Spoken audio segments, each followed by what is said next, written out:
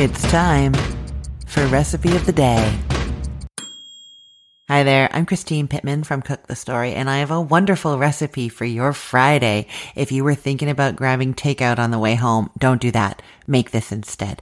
This is Chinese garlic chicken. Now, I'm going to start by saying that I do not think this is authentically Chinese in any way. This is something that we created based on the kind of foods that we like having at Chinese restaurants. So not a real Chinese recipe, just a really tasty recipe. And if you made that cucumber sesame rice that I talked about the other day on this podcast, if you have any of that left over, this would be great with that. Some rice, the cucumber sesame rice or plain rice, some soy sauce, and maybe some stir-fried broccoli or some sugar snap peas. Just a great dinner. Okay, you're going to start by mincing up a whole lot of garlic. 5 cloves is what the recipe says. I'll tell you, I usually do more like 7 or 8. And then you're going to mix that garlic up with some soy sauce, sesame oil, honey, and cornstarch. You want to mix it until it's really nice and smooth. I use a fork to do this. Cornstarch likes to clump up. So you use a fork or a whisk, and then it will spread out more throughout the sauce. The cornstarch is what's going to thicken up this into a sauce as it cooks. So don't skip the cornstarch. Absolutely for sure.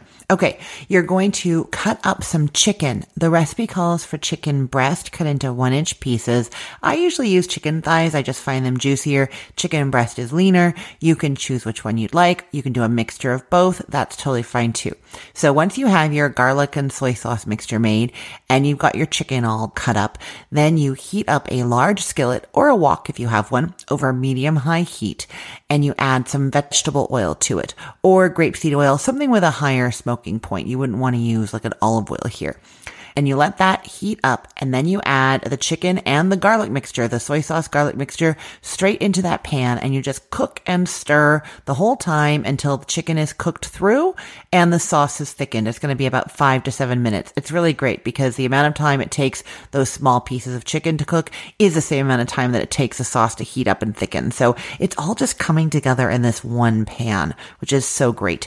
Okay, then you take that off the heat, sprinkle some sesame over top, sprinkle some green onions over top, and serve. That's it.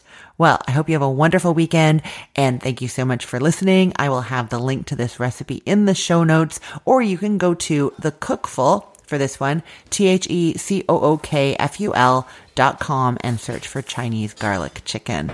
Let's get cooking.